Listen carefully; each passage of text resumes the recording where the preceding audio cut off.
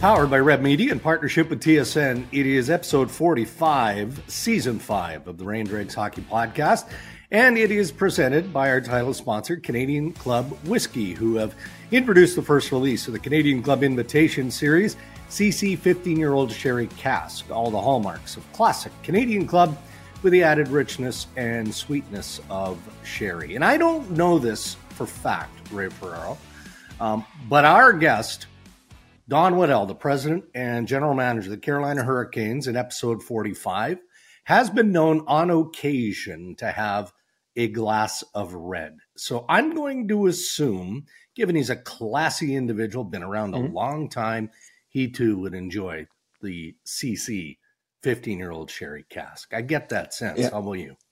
I do, and the reason is because Donnie is a storyteller. Oh, boy.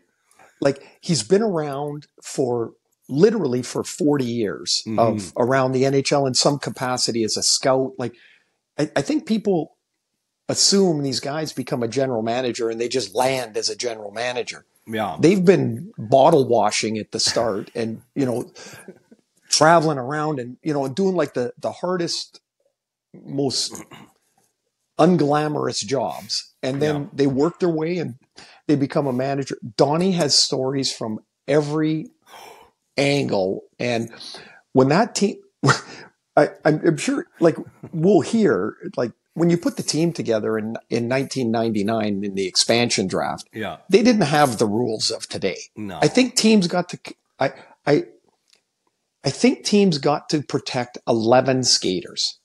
So, like, you got the 12th best player on every team. And you know what happens when you do that, Drakes? You get 14 wins.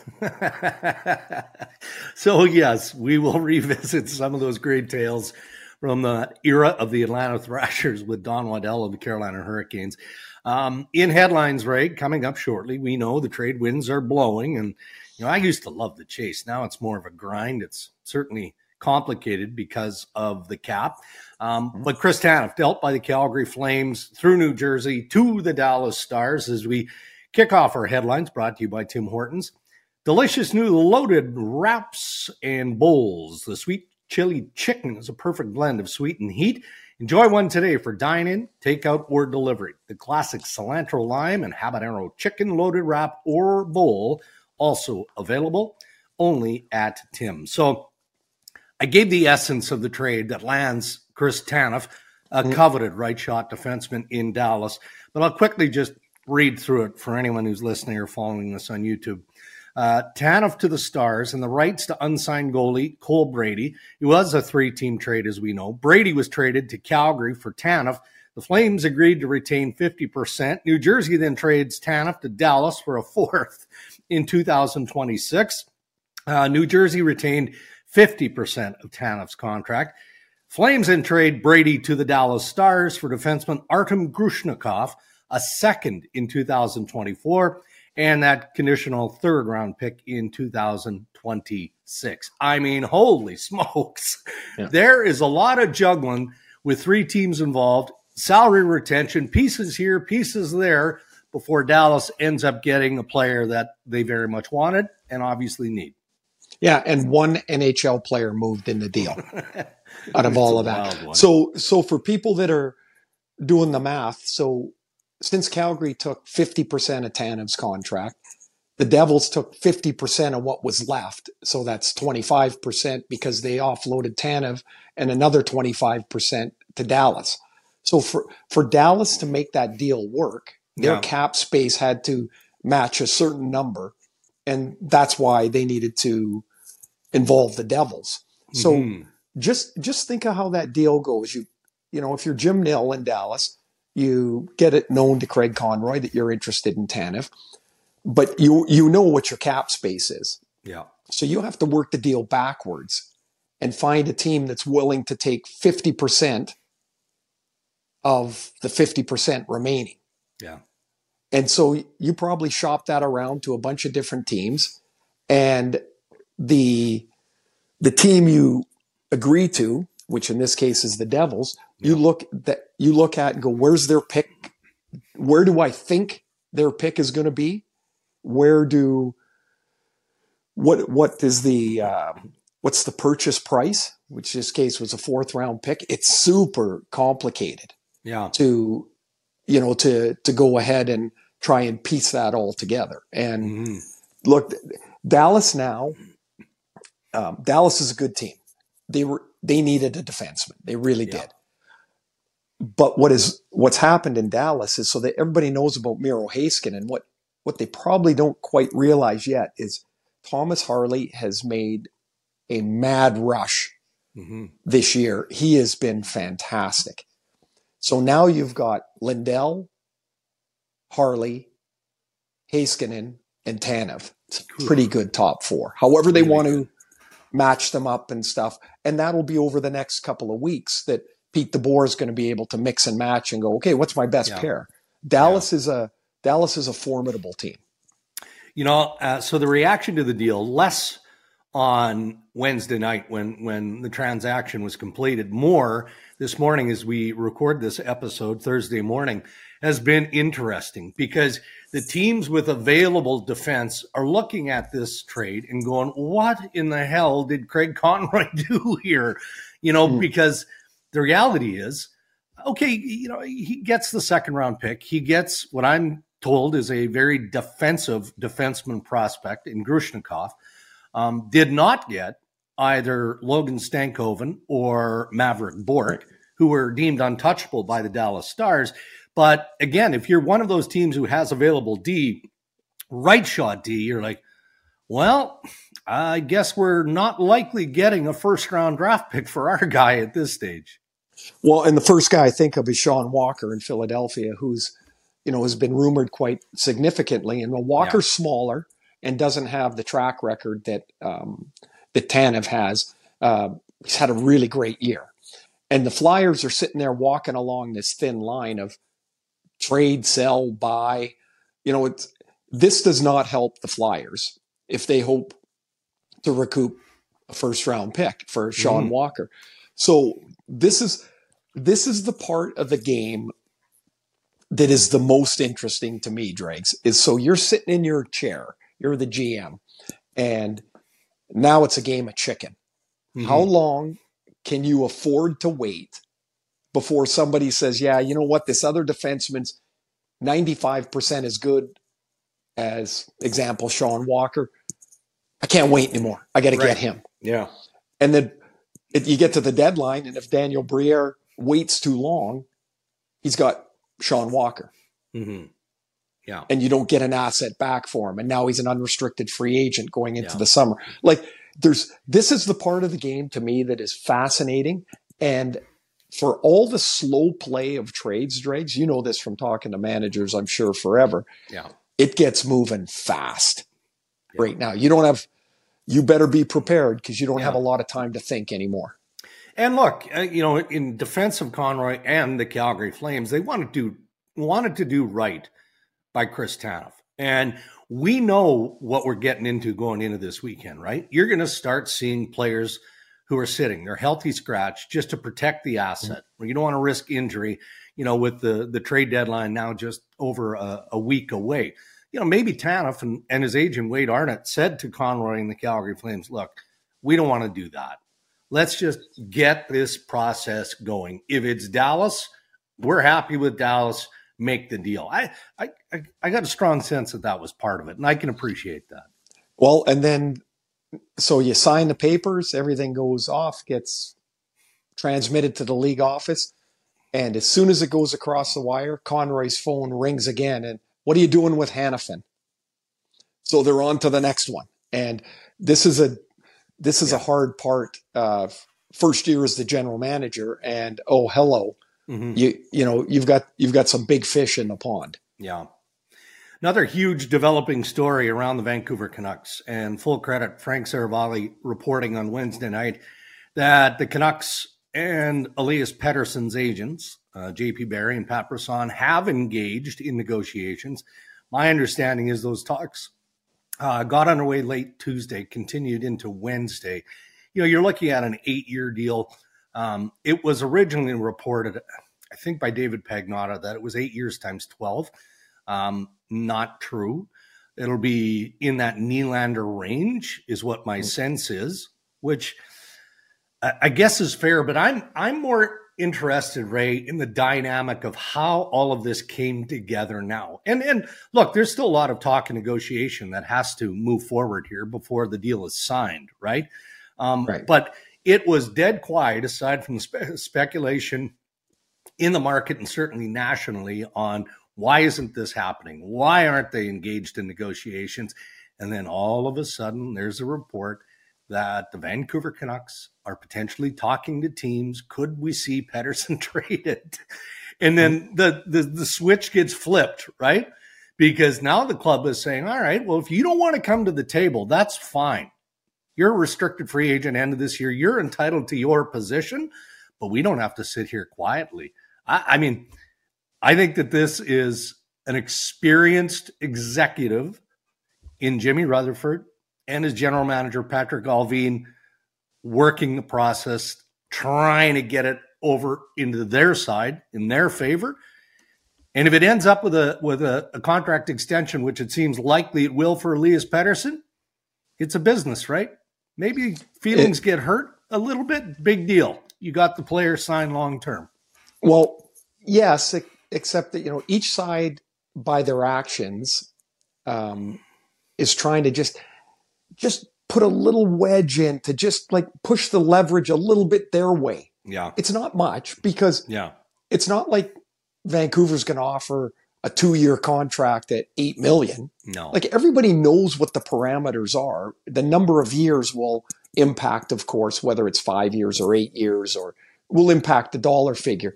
But the one I got to tell you, like, living in Vancouver, there is nothing from Pettersson. Like, nothing. People like to think they can wedge into information. Yeah. Nothing. Good luck. But, and that's him. Like, he's a very reserved, has a very reserved persona. Yeah. Right. That's just the way he goes about his business. And so I found it interesting that there was nothing. And then that report came out yesterday from Frank, and like, clearly in the last week, there's been a change of thought. Here's the thing. Yeah. Nobody's impervious to pressure. No. Neither the team nor the player. Yeah. And eventually it gets to a point that it does.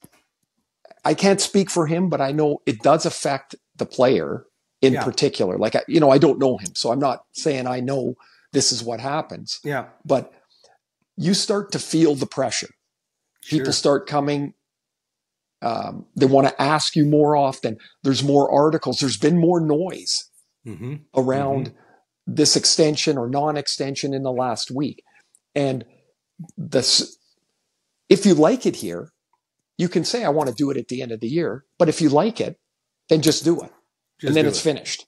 Agreed. And so maybe that's where they're at. I think this is just a guess. If this deal gets done, I think we'll see the best Pettersson we've seen this year. Yeah. And he's had a very good year. Yeah. But there's another gear there. There really is. Yeah. And for the Canucks, Drake's super important to find out what, if they can, I mean, if Pettersson wants to come to the table and get this done, super important to find out what exactly is the dollar figure. We have 9 free agents this summer. We have the trade deadline coming up. We'd like to know what we have to work with. Yeah. And that becomes the pressure point the other way. And I think that Nylander number, it's a big one, right? 8 years, $92 million, 11.5 annual average salary. That's got to be the comp. That's got to be the ballpark, the vicinity of what, CAA and Elias Pettersson are looking for. Well, okay, we just talked about the Tanev trade and how that sets the market. Yeah. Right? The Nylander contract sets the market for players in that age group. The difference is Nylander was going to be an unrestricted free agent. Yeah. And Pettersson is an RFA, a restricted free agent at the end of the day. At the end of the day, you got a winger versus centerman. And teams most likely will be more apt to pony up for a centerman than a winger in almost every case. Yeah. Yeah. So you just mentioned that you expect Petey to play his best hockey. Once I the think deal the gets stress, even though he's never talked about stress, never said a word. Yeah. This is just my gut feel that you can exhale a little bit. I think that's right, but that leads me to what I have as our final item in headlines, and that's a layer of grumpiness that we're seeing. Not necessarily stick slamming and all of that from Elias Pettersson, but there have been instances where you can just kind of see, going through the motions a little bit. But you also see some of that, but more animation from Leon Draisaitl of late, right? In Edmonton, where, man, he's wearing his heart on his sleeve. And Chris Knobloch has talked about, you love the passion and all of that, but you also wonder how much of that factors into Draisaitl looking forward and looking at his future, whatever that might be this summer or down the road. Well, there's no, I mean, you can say, oh, it doesn't matter. I'm telling you, it does. Yeah. Just from playing in the last year of your contract, it is impossible not to look ahead. As much as you tell yourself, don't look ahead, you do look ahead. If you're an emotional guy or a tightly wound guy, that look ahead, tension, stress, you see it. Yeah. Other guys, you can never tell. Like, you could just never tell. They don't show any real emotion. Draisaitl and Pettersson, to make a comparison, are you see it in their body language when things don't go well. Yeah. And you could see it, like Donnie Waddell will talk about, I'm sure, like when I break sticks all the time, but you could see it. Like, that was my release. Right. Their release, like I would smash my stick and the trainer would have both my spares waiting and he'd just hand them to me. And so for these guys, it's a shoulder drag. It's, it's like a frustration. Poof. Yeah. And that comes in the last year of the contract. It is inevitable. Everybody's allowed to play out their contract, but it's harder than most people would think. Even though, yes, I know fans will go, oh, they make millions of dollars, they should be able to. Doesn't matter. It doesn't matter, because in their world, that stress is real and it's every step of the day. Even though everyone is telling them, don't worry about it, you're going to get yours, it's going to be fine. They all know that, but it doesn't matter in the immediacy. And I'm just telling you, from standing in far less expensive shoes than those guys are standing in, it's coming. Like, you're going to get signed. Yeah. But the stress is there every day. Those are your headlines. Thank you to Tim Hortons. Introducing Tim's new Sweet Chili Chicken Loaded Wraps and Bowls. Packed with delicious and hearty ingredients and topped with our new sweet chili sauce. Try Tim's Sweet Chili Chicken Loaded Wraps and Bowls today. Our interviews in Rain Dregs brought to us by Canadian Club Whiskey, who have released the Canadian Club Invitation Series, CC 15-year-old Sherry Cask, signature CC Classic 12-year-old whiskey finished with a secondary aging in Oloroso Sherry Casks. All right, great to be joined on the Rain Dregs Hockey Podcast by the President and General Manager of the Carolina Hurricanes, Don Waddell. And Don, I'm sure there are a million old Atlanta Thrasher stories that involve Ray Ferraro, which we'll get to in a couple of minutes.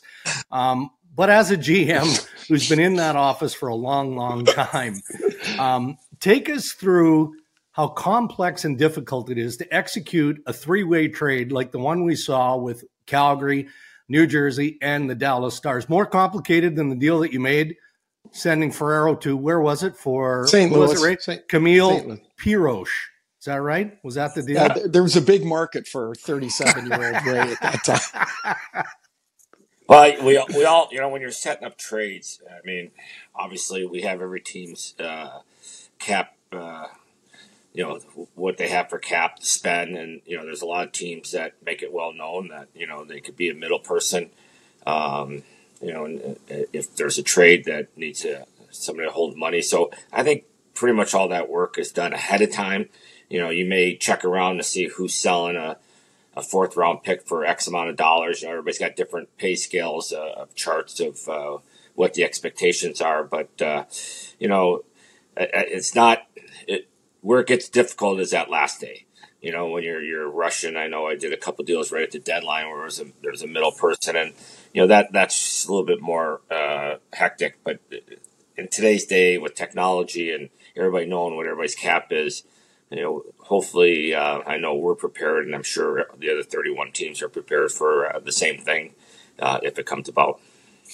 When you make that decision that, okay, I think we can be a broker team, I assume, like, is that constant communication with ownership to say, hey, we're going to take some money on here.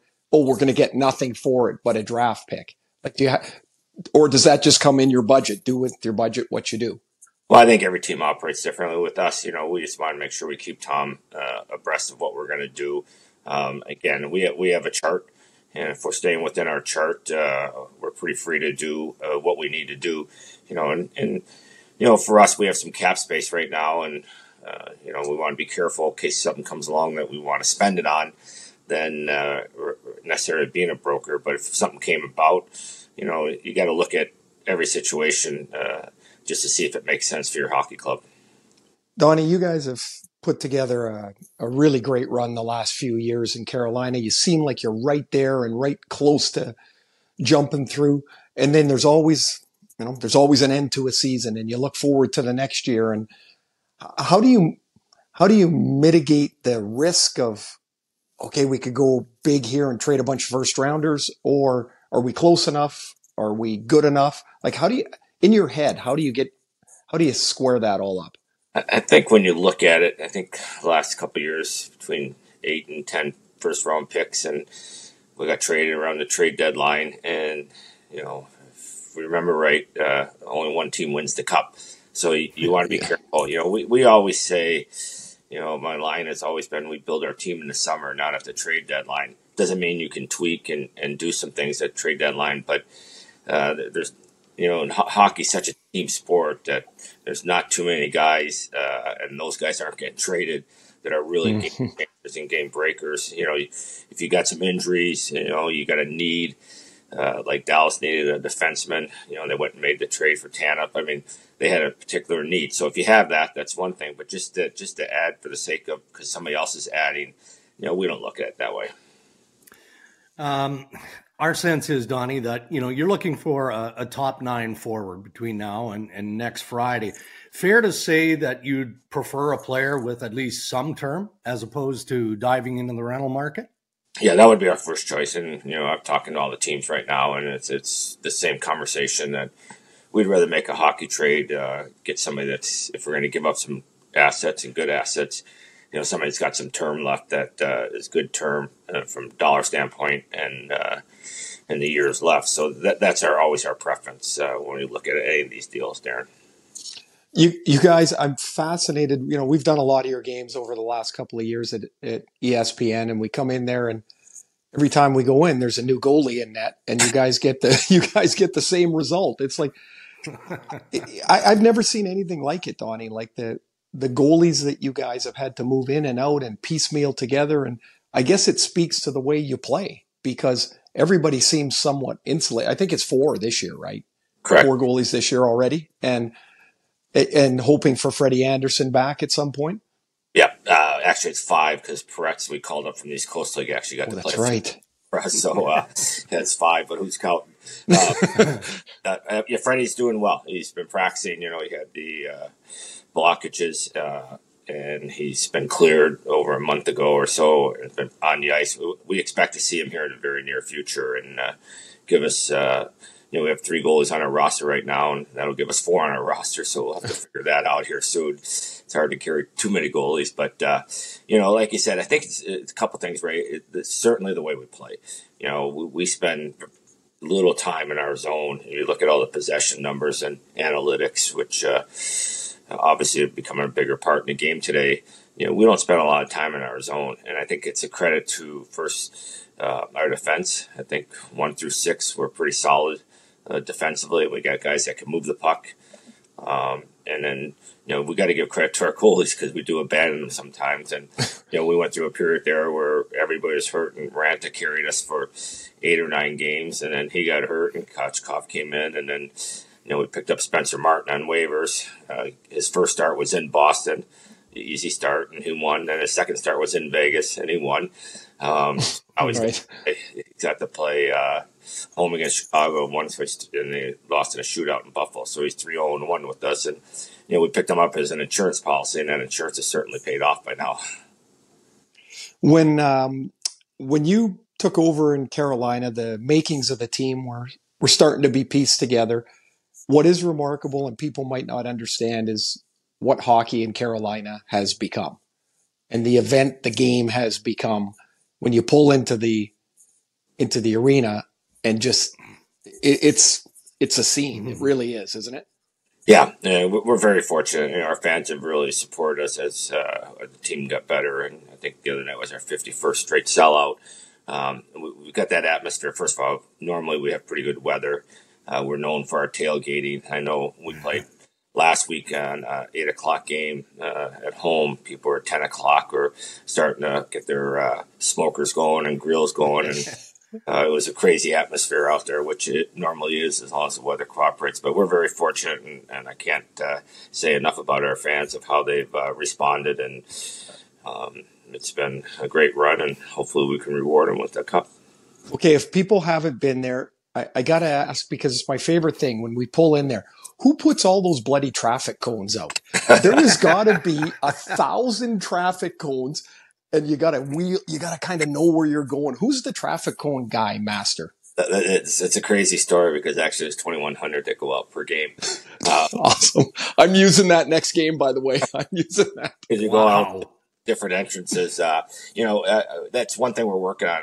We got big development plans right now, is the ingress and egress, because we really only have 2 ways into our parking lots. One way comes to a 4-way stop, and the other one comes to a 3-way stop. So the cones are necessary to try to keep traffic moving.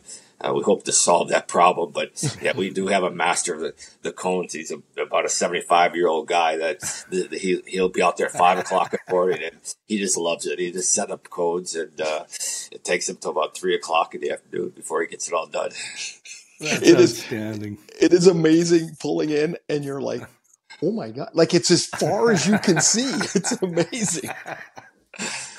That's terrific. Don Waddell, President General Manager of the Carolina Hurricanes, joining us on the Rain Dregs podcast.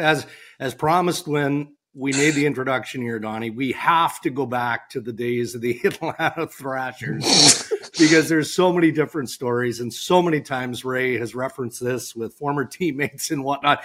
Is there a story that comes to mind specifically about Ray or that team? I mean, 14 wins that one season was that's a tough one. That was pretty good for that team, actually. That might have been our high water mark. Well, I always said, Ray's my second favorite player to ever play for the Thrashers.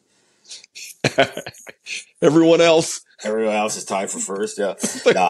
Actually, we had some fun. We had a different situation, and it was, it wasn't any surprise when I went in there, and we got new ownership.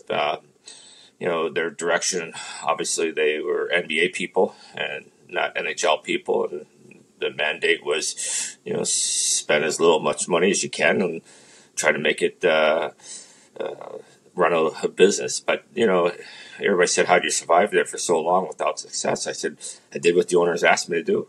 And, we were a little bit off the radar with the NBA team and that. But Ray was the first player, I can say this honestly, that I ever went to about trading.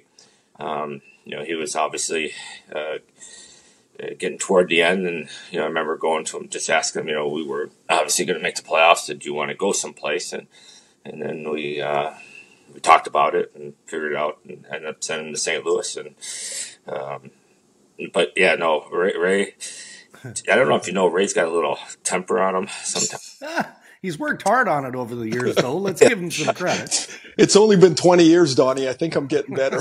I think if Ray was playing today, the way the sticks are made, he'd break 3 sticks every shift. But back when he was playing, they were a little heavier, a little harder to break. So, again, you always get measured by your success, but you also got to measure. I always look at the people you surround yourself with, and for the most part, every once in a while you run across somebody that's not part of your group, but Ray was always one of our leaders, and trying to keep our group together because we had some challenges there for a little bit, to say the least. When you said, Donnie, that we, sometimes in Carolina you abandon the goalies. I mean, that's like when you guys allowed like 31 shots. We went through goalies there, like poor guys back there. We couldn't stop anybody, and I'm amazed. Like when you put that together, and you've got.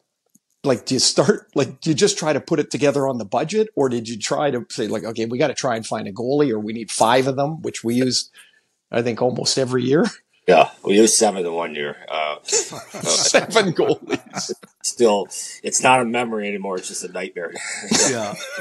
But we were cost conscious, so we had to take a lot of risk on some guys that didn't have the great pass for staying healthy, but we weren't paying any big salaries, and we had a couple ones that really hurt us. The Posse Nurminen, we signed him for multi-years. Had a good year for us year before, and a month before training camp, he tears his knee up and major surgery and never played again. And we had Kari Lehtinen, who was a big pick, who started off really good, and then he couldn't stay healthy. So, it's injuries are a part of it. Unfortunately, that goaltending thing seems to just come with me wherever I go. And,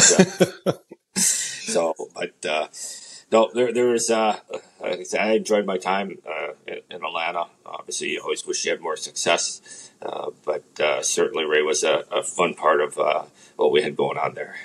Okay, I got to ask you about the 20th anniversary of the Miracle on Ice. We actually won that night in Colorado in overtime. There was a bunch of stuff on the TV about, the Miracle on Ice, and hell, I think we were, we hadn't won in like almost 18 or 20 games or something, and we won that night, which was just, it was like that was the true Miracle on Ice that we won, but.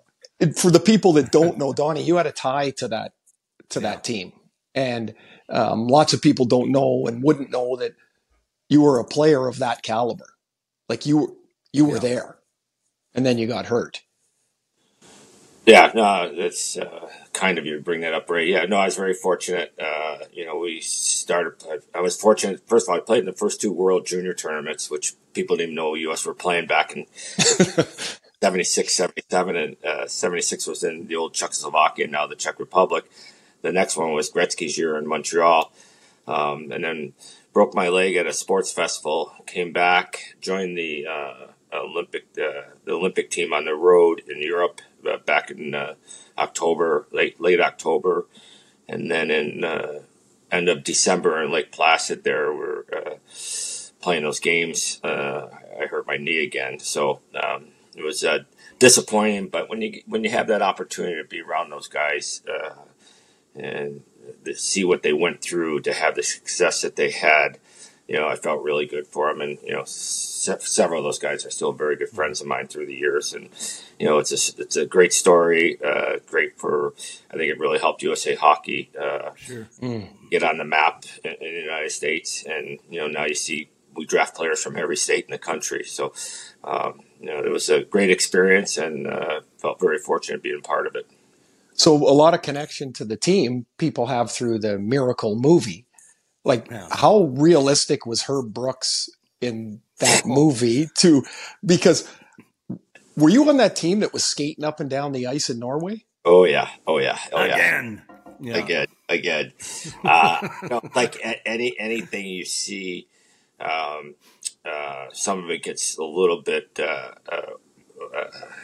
maybe a little bit heavier than it really is. But I'm going to tell you, 95% of that movie was right on. And, there's a reason they won the gold medal. And obviously Herb knew what he was doing, pushing all the right buttons. And, he was tough. There was a couple stories that I don't know if you got a second here, but at the Christmas party. It's in the movie. We all exchanged names, and I actually drew Herb Brooks' name. And so I didn't do this alone. I had some help. But, so, we bought him a whip. Oh. Come on. Wow. It's kind of got left out, but we were in Lake Placid, actually, and everybody opened their gifts. They're all gag gifts. I had real bad acne. People got me this acne cream, stuff like that. It was a fun time. So the last one that opened his gift, and when he opened it, he wasn't too excited. It didn't go over, did it? Yeah, it did go over too well. He sent everybody to their rooms, and I wasn't in my room. Kenny Morrow was my roommate, and it was. And our phone rang. It couldn't be 2 minutes, and it was Craig Patrick saying, "Herb wants to see you."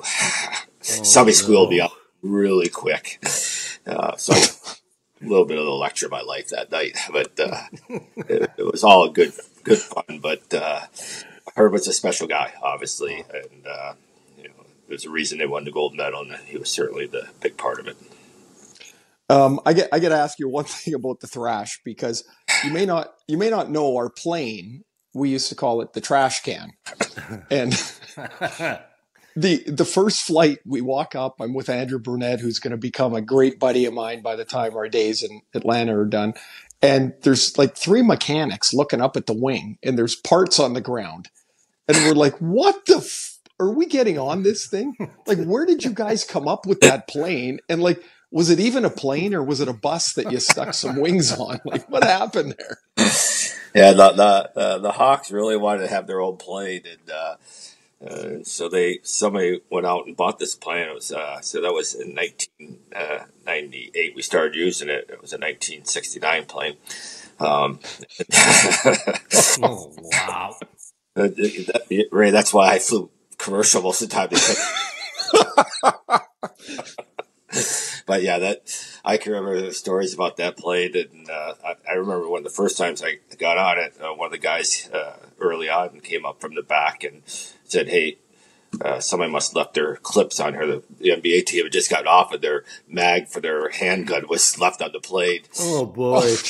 I'm like, okay, but I guess the best was I don't think you were there, Ray. 2000, and we were playing in Carolina. And the plane, we having a hard time getting it pressurized. And the pilot said, "We'll go. We're just going to fly under 8,000 feet." Oh, that was the solution? I said, wait, the plane's not going to pressurize. You're going to fly. Oh, yeah, it's all good. Needless to say, I grounded the plane that night. And we stayed overnight in Carolina and flew commercial back. But, yeah, we had some stories.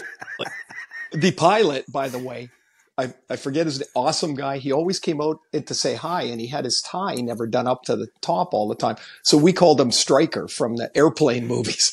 And we're like, "Who's flying the plane?" And he's like, nah, no problem. Everything was no problem. Yeah. So, do you know what that plane we did with that plane in the summertime? You probably don't know this story. Where they take all the first class seats out and put it back in coach seats, and we rented it to the state, and that's how they transported prisoners around the state of Georgia. We were the same during the winter. You guys held us hostage there. We couldn't get out. That's outstanding. Hey, Donnie, we could keep you for an hour, but we're not going to do that. We appreciate you taking the time to join us this week, and all the best leading up to the trade deadline and the rest of the season. You got it. Always a pleasure being with you guys. See you down the road. Great to see you, Donnie. We'll see you soon. All right, Ray. Thank you. Ray, I know I say this often with our guests because we have great guests, and some of our best guests historically on the Ray and Dregs Hockey Podcast have been guests who are connected to your past, and a lot of them connected to that run with the Atlanta Thrashers. But man, when I think of general managers and the history and the personality and everything that goes into doing that job, Donnie Waddell for me is right near the top of the list.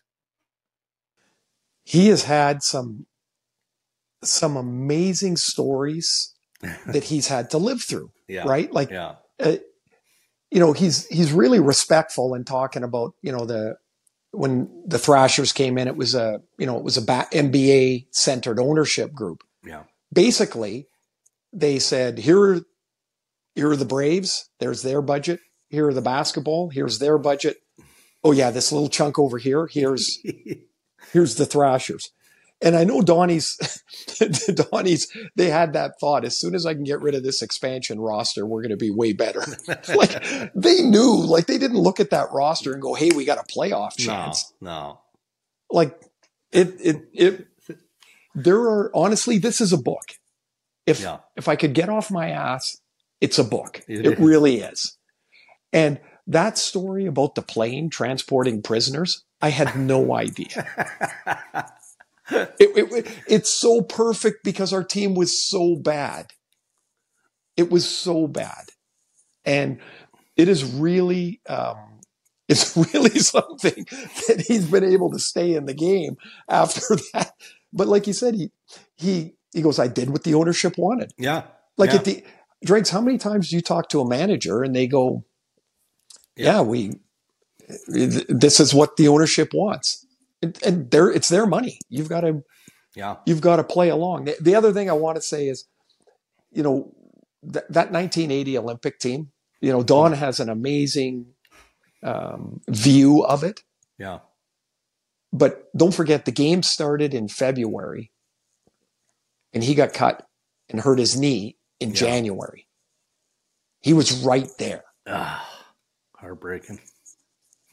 He's had a great career. He's a terrific guy. Yeah. Funny as all heck. And thanks to Donnie to come on. Super sharp hockey man as well. All right. I know what I'm doing this weekend, and that's just basically beating up my phone with trade speculation and everything else. How about you?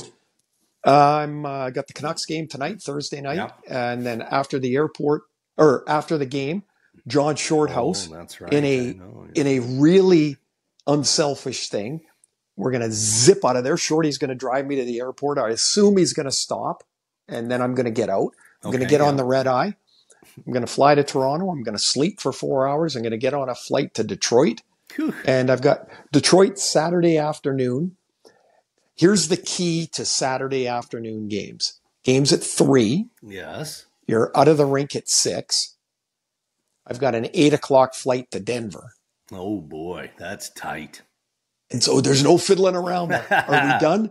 See you next week. Yeah. Out of there. And then I fly to Denver, stay overnight in Denver, and I'm home Sunday morning. So while you're on the phone, all have racked up about 9,000 flight miles. All right. Well, keep your ear to the ground, by the way. I need all the help I can get. At this age, I don't think you can. Here's the thing, Dregs. If it was easy, everybody would do it. You got to embrace the grind, the grind, love the grind. I'm giving you a talk right now.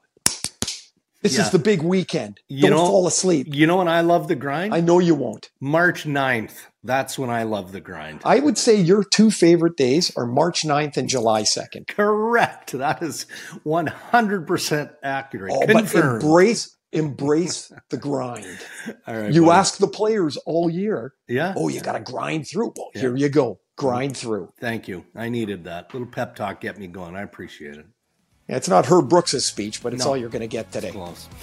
All right. Well, travel safe, planes, trains, and automobiles for you on the weekend, and we'll do it again on Tuesday. Thanks for listening, everybody. We'll talk to you Tuesday, and I hope you have a great weekend. And thank you to our sponsors who continue to support Ray and Dregs, our title sponsor, Canadian Club Whiskey, and Tim Hortons. Until next time, stay safe, everybody.